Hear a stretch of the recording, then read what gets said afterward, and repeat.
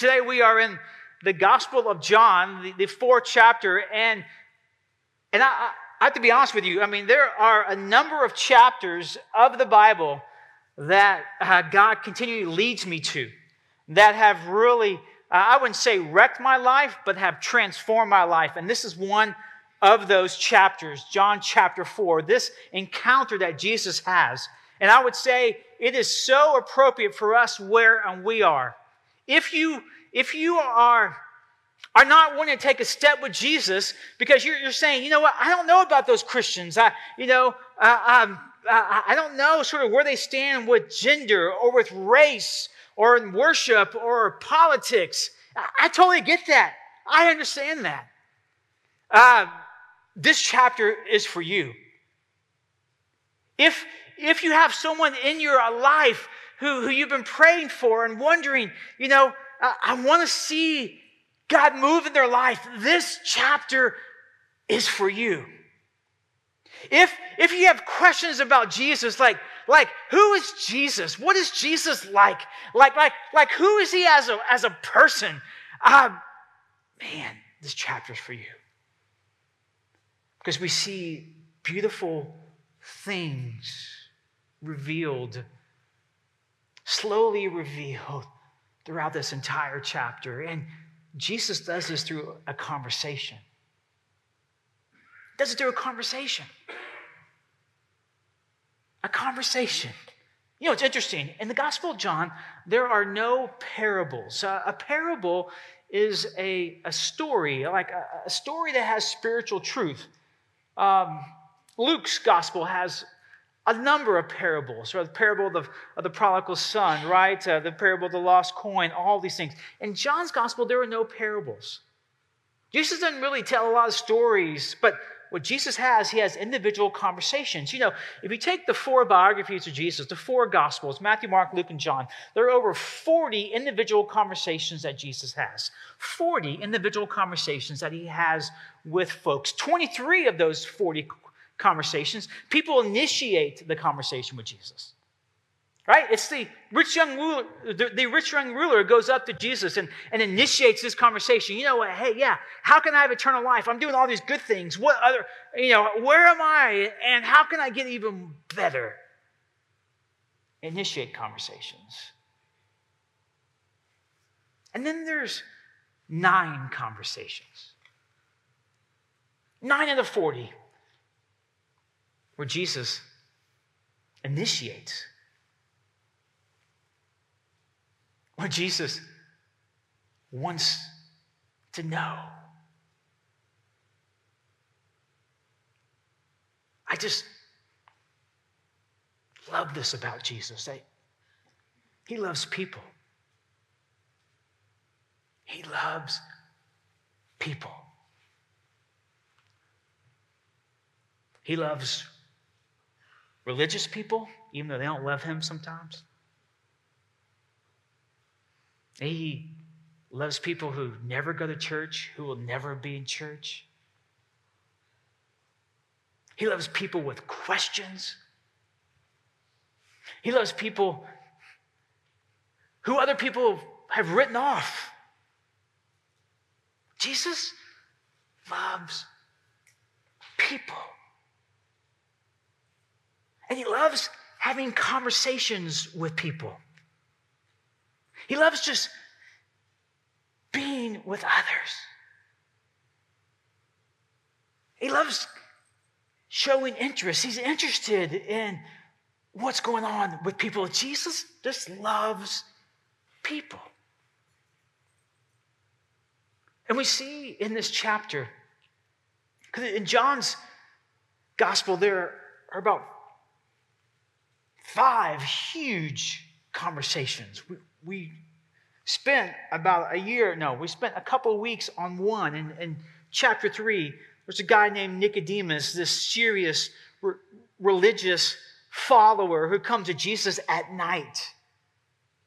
And they have this conversation, right? He comes to Jesus. Jesus doesn't go to him. Nicodemus goes to Jesus at night. And it's through this conversation, right, that Jesus talks about being born again.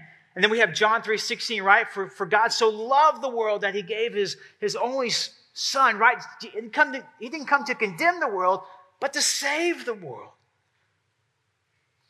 And it's in this conversation that we have this tremendous truth. And then we go to John chapter 4, and we're at the other extreme. If Nicodemus, if you are a serious follower of God at this moment, and you're listening to the presentation of this gospel, like, yeah, Nicodemus, he's one of us.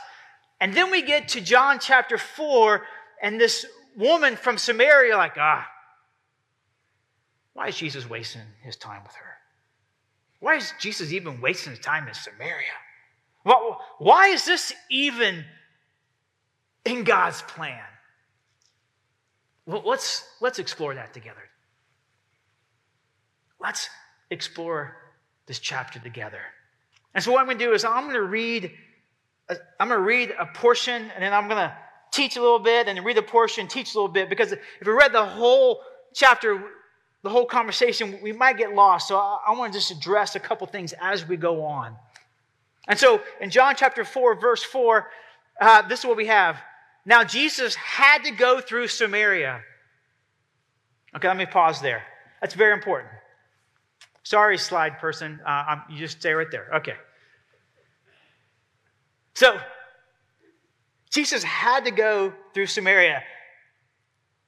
It's a very interesting phrase. John says what it means in Greek is that he needed to go through Samaria. See, the most direct route, he was headed to Galilee, and the most direct route was through this area called Samaria. Hey, that actually rhymed, right? Yeah, the area called Samaria. The problem was that if you were a faithful and righteous Jew, you did not go through Samaria. Even though it was the most direct route,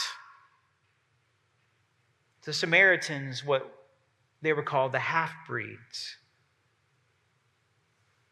They were half Jews and half Gentiles.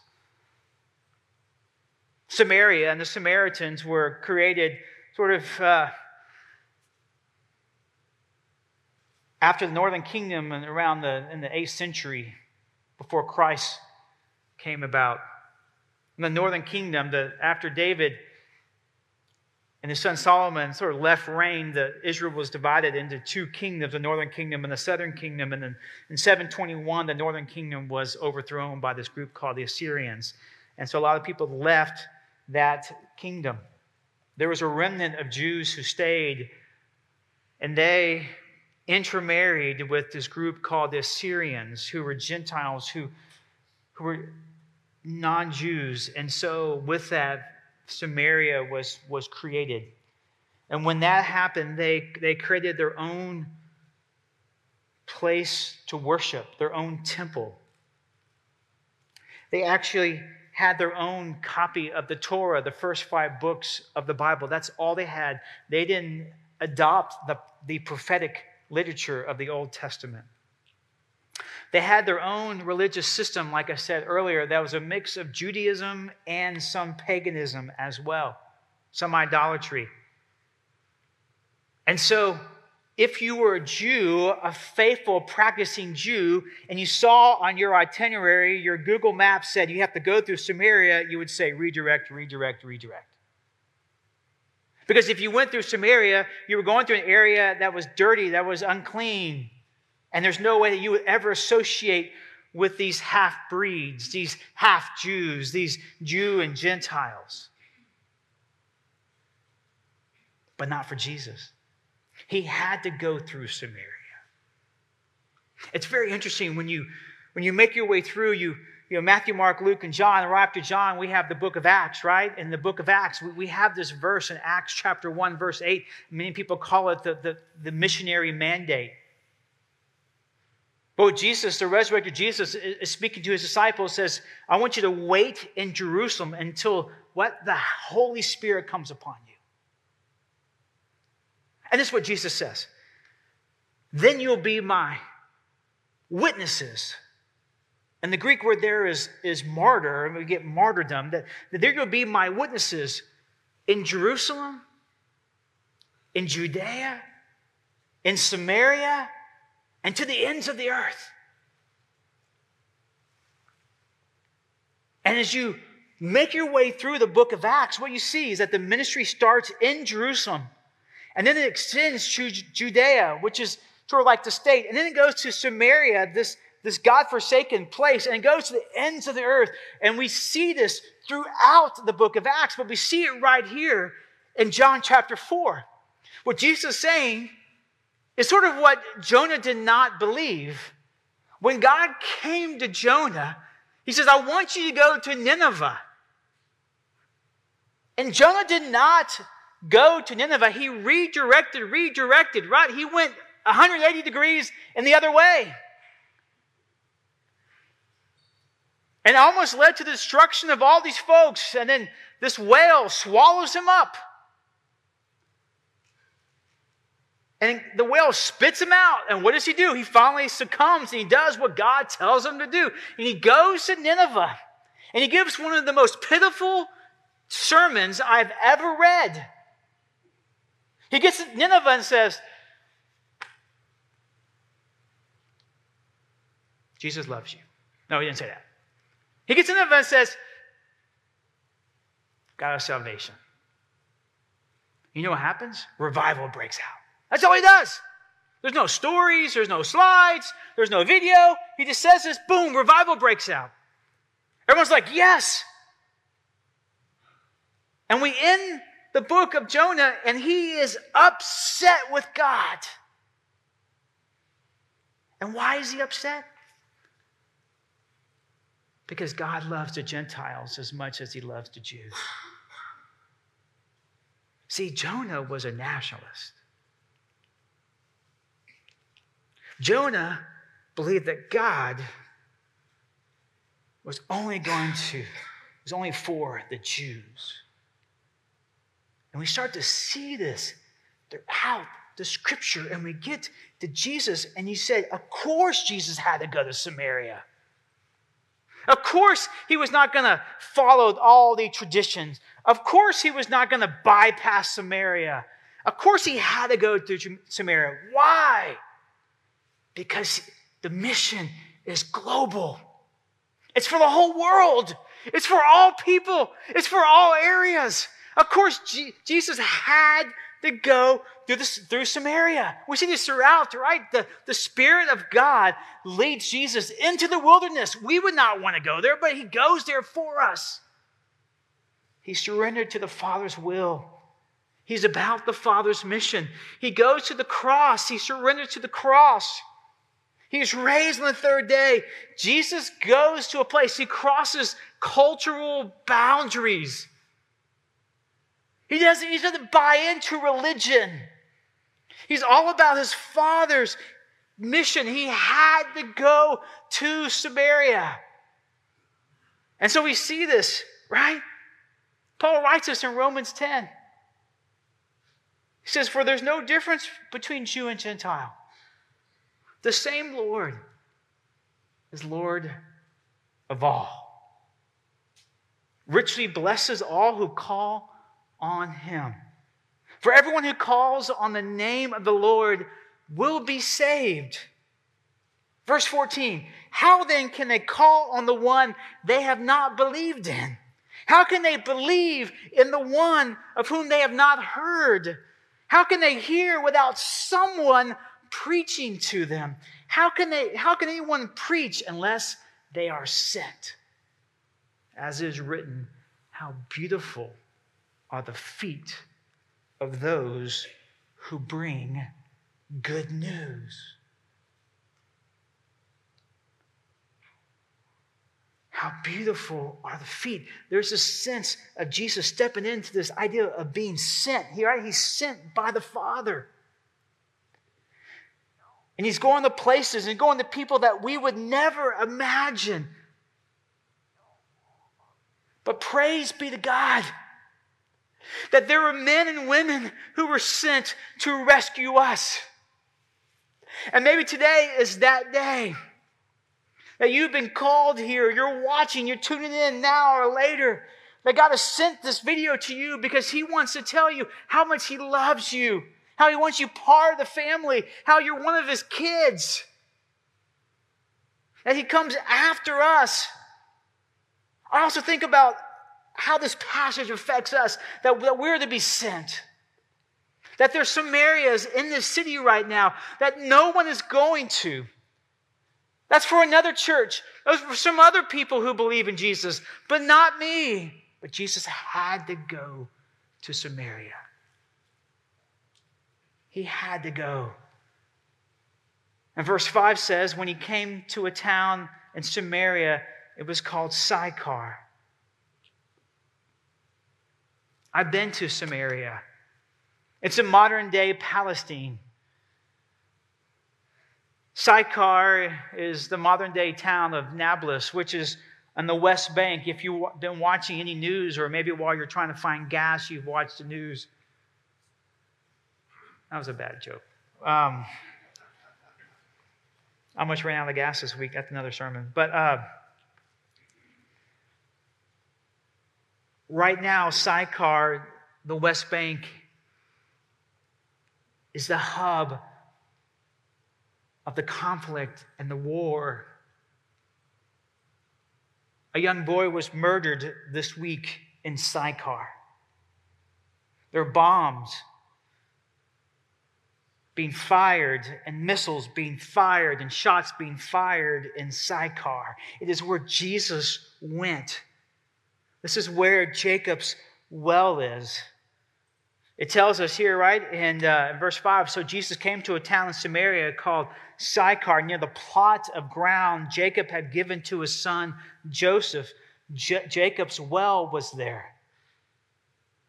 I mean, there's a lot of information here.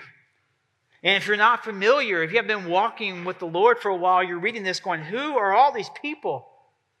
Well, Jacob's one of the fathers of the Jewish faith. Abraham, Isaac, and Jacob. It's through Jacob's descendants that we have the 12 tribes of Israel. Jacob's twin brother was Esau. Jacob was not a really nice dude at the beginning. When they came out of the womb, he's holding on to Esau's heel. His nickname is Heel Grabber. And we see this. He steals the birthright from his brother, his older brother. And God blesses that, which still confuses me. He blesses that. And he changes his name to Israel because Jacob wrestles with God. And what we believe is that this is some land that God gave him later on. And so he had this well. And this well was somewhere in Palestine, modern-day Palestine. And what's interesting is that all those who are listening to this gospel know Jacob's well. Jacob's well. Well, in the Bible, we don't really have a particular well called Jacob's well, but we do have a lot of wells. And we do have a lot of well encounters and a lot of well experiences. In Genesis 24, Abraham doesn't want his son Isaac marrying any of the women of where he is. That's very interesting. Well, that's a whole other sermon Danielle will give. But Abraham doesn't know. We shouldn't say, I'm going to stay away from it. But it's very, I don't know why. So he sends a servant to go find a woman, right? And the servant goes to a well. And wells, I'm not talking oil wells. I'm talking like the wells where this place is where all the water is, right? But it's more than that. It's where everyone gathered together. It's where the animals would stop. They were like landmarks, right? They were like travel plazas there with vending machines and all this stuff. It's where everyone met. It was like the social scene. And we have all these interesting encounters in the Old Testament about all these wells. And a lot of men and women meet each other at the well. It's sort of where Abraham's servant meets Rebekah, and that's where they get Isaac. Jacob meets his future wife Rachel in Genesis 29 at a well. Moses meets his wife Zipporah in Exodus 2 at a well. It is at a well in Genesis 16 where Hagar, she runs away and she's sitting here and she's weeping near a well, and the angel of the Lord meets her.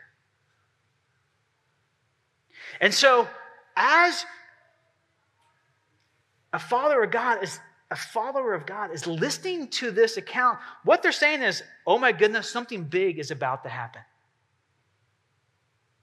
Like the scene, like this is a big scene, like, oh my goodness, Jesus had to go to Samaria, and there's Jacob. Oh, I know about Jacob and Jacob's well. Oh, and all the well stories, and all of a sudden, something big is going to happen. I mean, there are certain places for you where you can go back in your history, and if you're walking with Jesus, you can say, I remember that moment and that place where God met me. It could be at camp. It could be at Young Life Camp. It could be in a church. It could be a Sunday school class. It could be in the car. There are some places here on earth, and our Celtic friends call it, it's when heaven comes to earth. Like, it's at these moments here on earth that we get to experience heaven.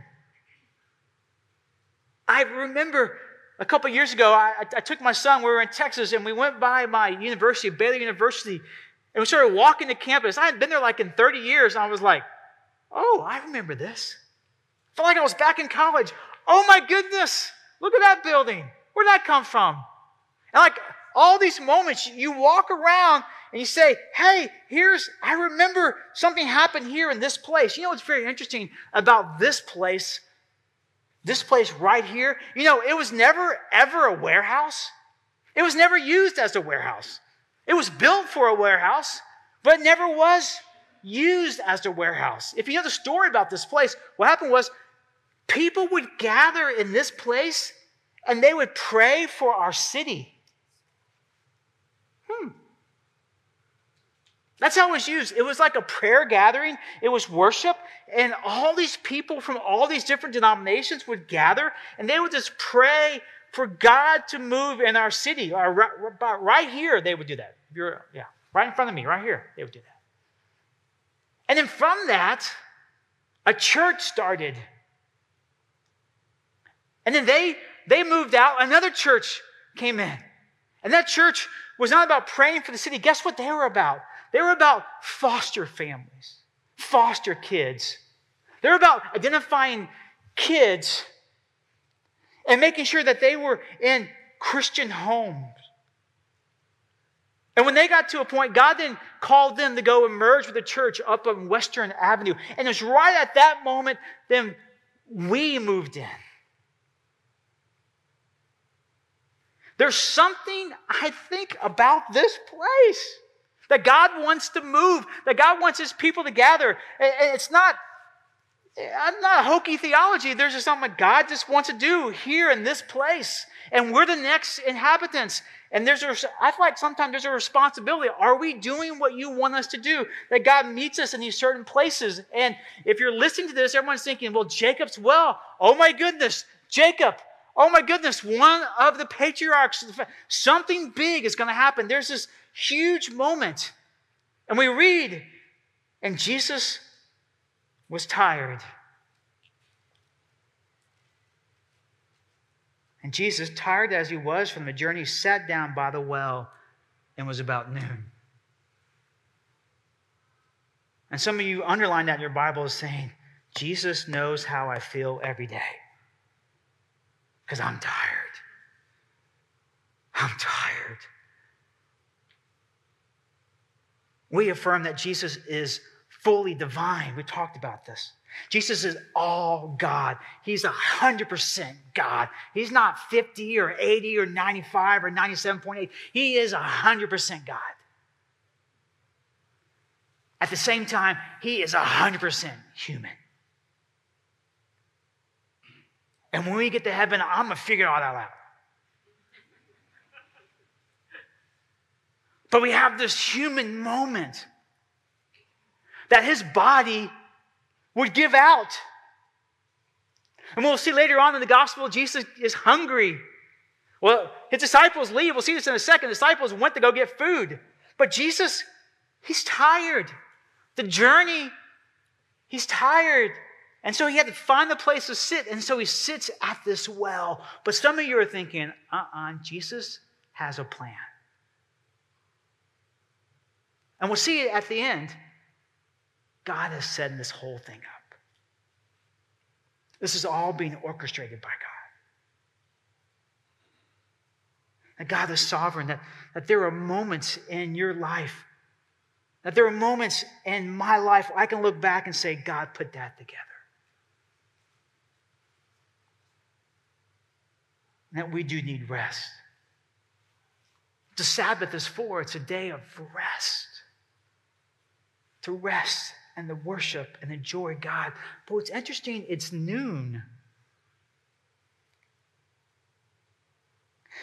Because what we know from the scriptures is that people went to the well, they went in the morning and they went at night when it was cool.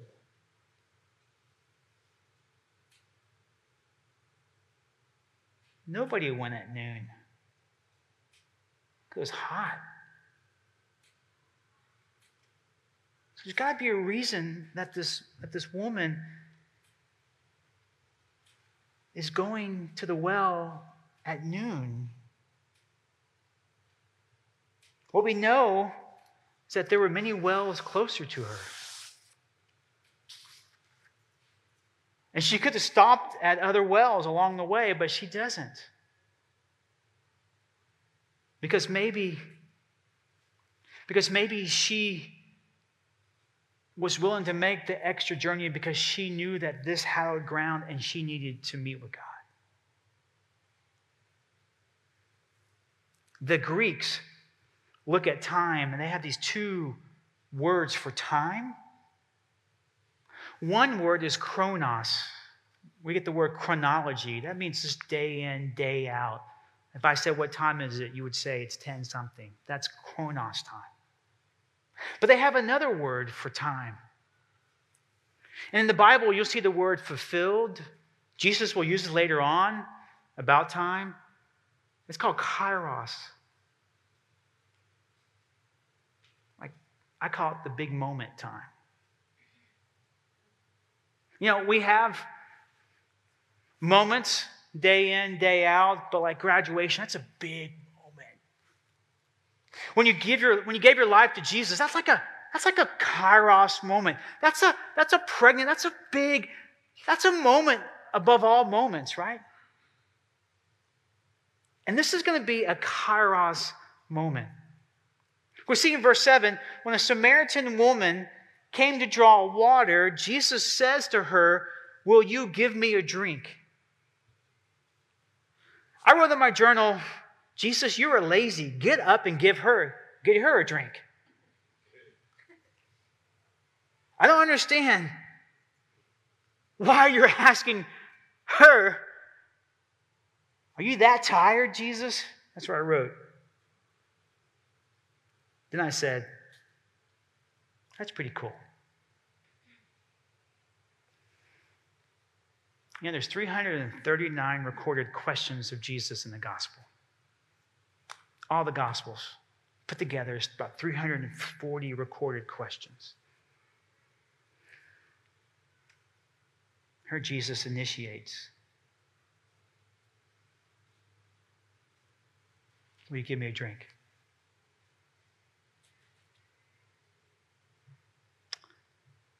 You know, I read this quote. It says, a leader who leads with questions will often be 10 times more effective than a leader who only leads by telling.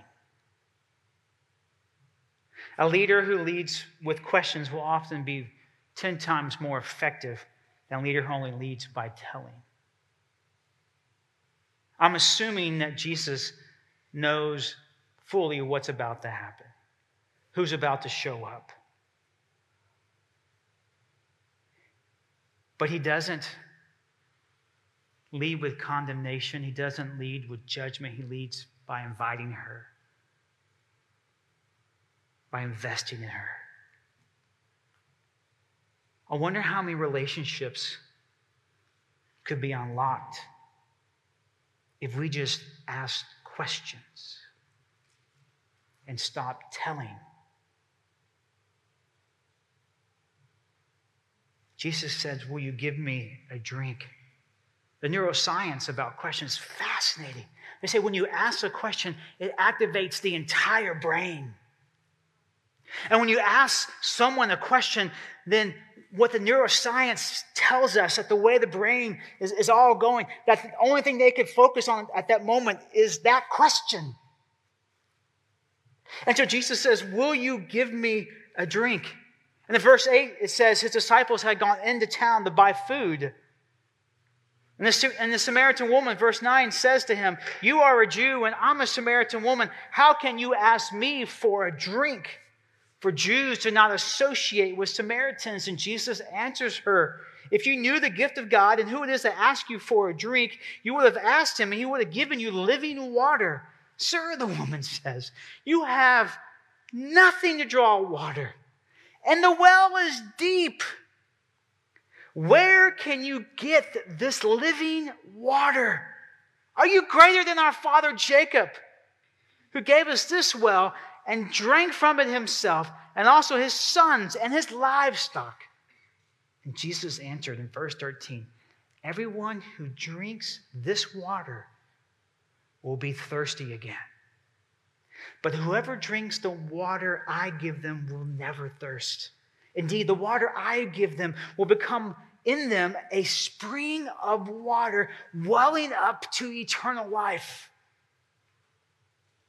And the woman says to Jesus, sir, give me this water so that I won't get thirsty, have to keep coming here to draw water.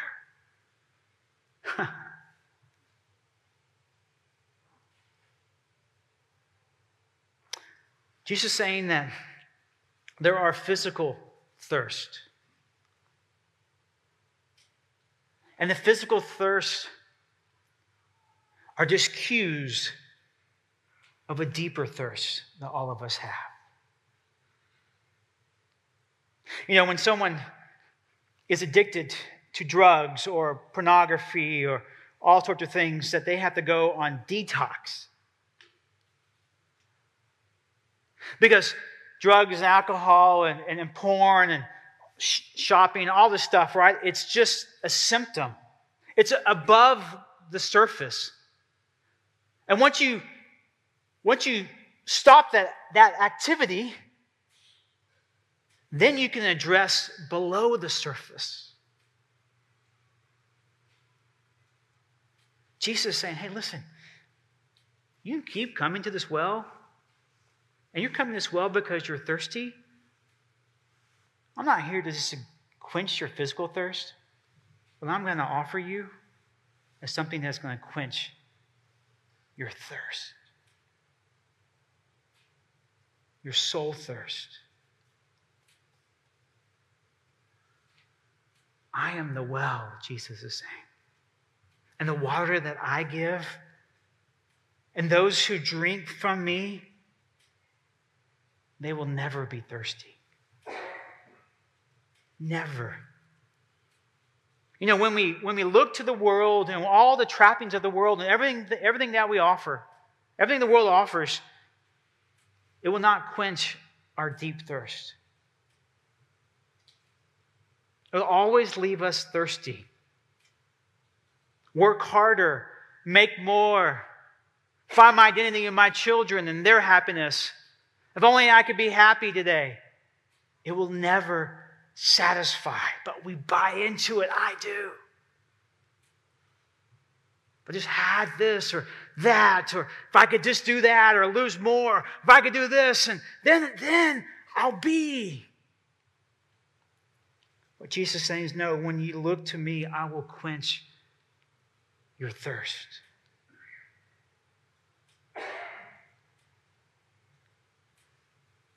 And you'll leave satisfied.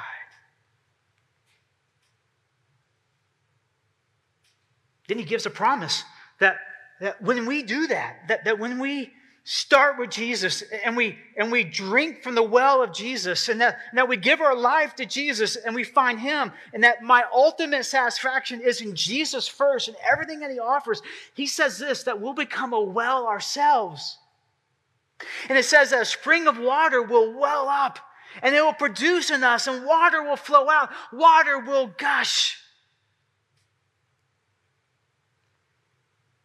That you'll become a well.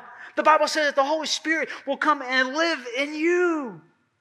And that you won't have to keep coming to this well at noon and traveling all that way. No, you just come to me because my Spirit lives in you. And that wherever you go, that my Spirit is with you and it's welling up in you, and let it well up in you and let it flow out through your words and your actions and your mind. Let others see the life that is in you, and that you are fully satisfied and richly blessed and content in me. And so Jesus in verse 16 tells her, go call your husband and come back. I have no husband, she replied. And Jesus says to her, you're right when you say that you have no husband. The fact is, you have had 5 husbands, and the man that you have now is not your husband. What you have just said is quite true. She's honest. And Jesus probes. He's going after this very difficult issue. He's basically saying, I wrote in my journal, ouch. This woman has been trying to be satisfied in human relationships. And it's left her thirsty. It's left her alone. It's left her coming to this well at noon. You're living with someone right now, and you're still having to come to this well. You know, when we look to people to give us what God can give us, we'll always be thirsty. We'll always be thirsty. Francis Chan tells a story in his marriage about how he came home one day and he was looking to his wife, and he got really ticked off at her because he was looking for these words of affirmation from her and she didn't give it to him. And so he went off. And then he, upset, regrets, goes, and he's sitting there going, what was that about, God? And God said, you're looking to your wife first rather than looking to me. I love you, Francis. I love you. And it's only out of the love I have that you can love your wife. If you keep looking towards your wife and wanting her to satisfy you, then you'll never find satisfaction, joy in me. That's a hard word. It's a true word.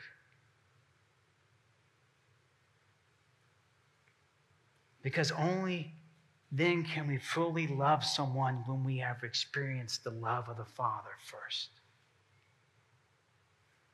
And in verse 19, she says, Sir, the woman said, I can see that you're a prophet. That's a pretty good observation. Our ancestors, verse 20, worshipped on this mountain, but you Jews claim that the place that we must worship is in Jerusalem. Woman, Jesus replied, believe me, a time is coming when you will worship the Father neither on this mountain nor in Jerusalem. You Samaritans, verse 22, worship what you do not know. We worship what we do know, for salvation is from the Jews. Yet the time is coming, and has now come, when the true worshipers will worship the Father in the Spirit and in truth. For they are the kind of worshipers the Father seeks. Verse 24, underline this. God is spirit, and his worshipers must worship in spirit and in truth. And I wrote down, of course she's going to push back on worship. Of course she's going to dodge the subject and bring up this worship battle that's between Jews and Samaritans. And then Jesus delivers these powerful words about worship. Why? Because worship is broken. And Jesus has come to restore our true worship. That worship is not about my feelings. Worship is all about God. And there are moments that we worship the practice of worship rather than worshiping God and God alone. Let me think about this. He says, you worship in the spirit and truth, that there's moments that we can worship in the spirit without the truth, and there's moments we worship with the truth without the spirit. That's how John Piper puts it. He says, truth without emotion produces dead orthodoxy. And a church full of artificial admirers. On the other hand, emotion without truth produces empty, frenzied, and cultivates shallow people who refuse rigorous thought. But the true worship comes from people who are deeply emotional, who love deep and sound doctrine. Their strong affections of God are rooted in truth. They're the bone and the marrow of biblical worship. You know, we're on this track of building a worship culture here. And the worship culture, I call it the JC culture, where Jesus Christ is the focus of our worship. But also the J stands for joyful. Now, there needs to be some emotions that we talked about this on Thursday nights in our worship meeting, that David prayed, that God would restore the joy of your salvation. That there needs to be some type of emotion, some type of joy, better than a guy hitting a home run in a baseball game, but something that gets us off our seat and praise be to God that God came after me and rescued me, and by His grace I am saved. I have no authority at all, but His Spirit lives in me, and I am His son, I'm His daughter. There's some emotion behind that, but there's truth. Some of us know the truth, but there's no emotion. Some of us know the emotion, but it's not grounded in truth. And I want our worship to be grounded in the Spirit and in the truth. And so then we get the greatest revelation so far in the gospel. In verse 25, the woman says, I know that Messiah called Christ is coming. And when He comes, He will explain everything to us. In verse 26, after 22 verses of a conversation that started with, hey, can I have a drink? Jesus then makes Himself known. He says, Jesus declared, I, the one speaking to you, I am He. I wrote down and said, well, you've had some moments up to this moment to reveal yourself. Like you could have done it to your disciples, but you did not. You didn't tell them you're the Messiah. Oh, Nicodemus comes at night, and you could say, hey, thanks for coming at night. This is who I really am. Now, don't tell anybody else, but this is who I am. But He doesn't. Where does He make this great revelation? When does Jesus make this revelation that I am the Messiah? Where does He do it? He does it in Samaria, in this God-forsaken place. And He does it to this woman that no one wants to be around. He does it at noontime. In the most obscure place that God's Son reveals that He is the Messiah. Why? Because God has come in grace. That there's no barrier that God can't bust through. Because He loves you so much. If it's grief or politics or gender or I'm never coming back to this church, whatever has happened to you in the past, whatever it is, God loves you so much and He's busting through there to say, I am here in your most God-forsaken state. When you are looking to quench your thirst, I am your thirst, and I am here, and look to me. I've come to you. You don't have to come to me. I've come to you.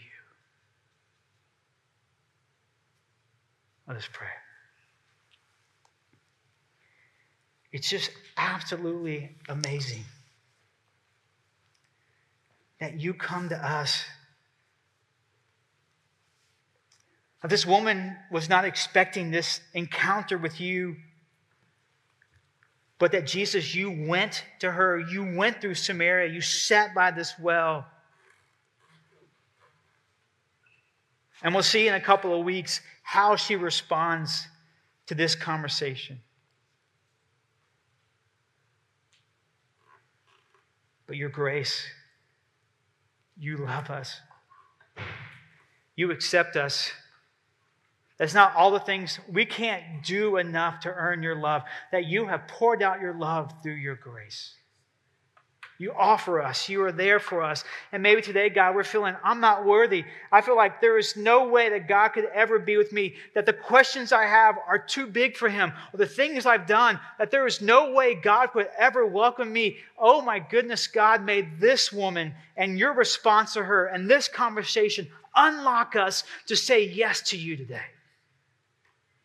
And maybe, Lord, this COVID has put us in a dark place and a deep place. And God, we are trying to find the emotion, God, but we are just so empty and we're so depleted. Will you fill us with your Holy Spirit today?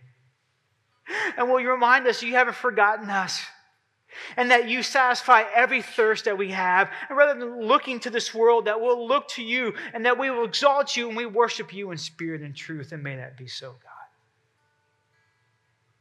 Oh, Holy Spirit, have your way. Satisfy us, and may you be our chief satisfaction.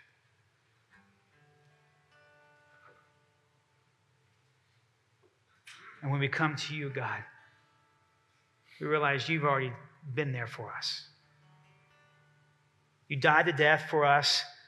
You went into the depths of hell, and you conquered that.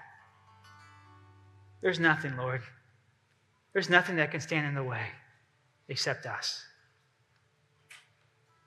And so, Lord, be with us. Satisfy us. Fill us. Quench us. Reveal to us who you are. We ask all this in the name of the Father and the Son and the Holy Spirit we pray. Amen.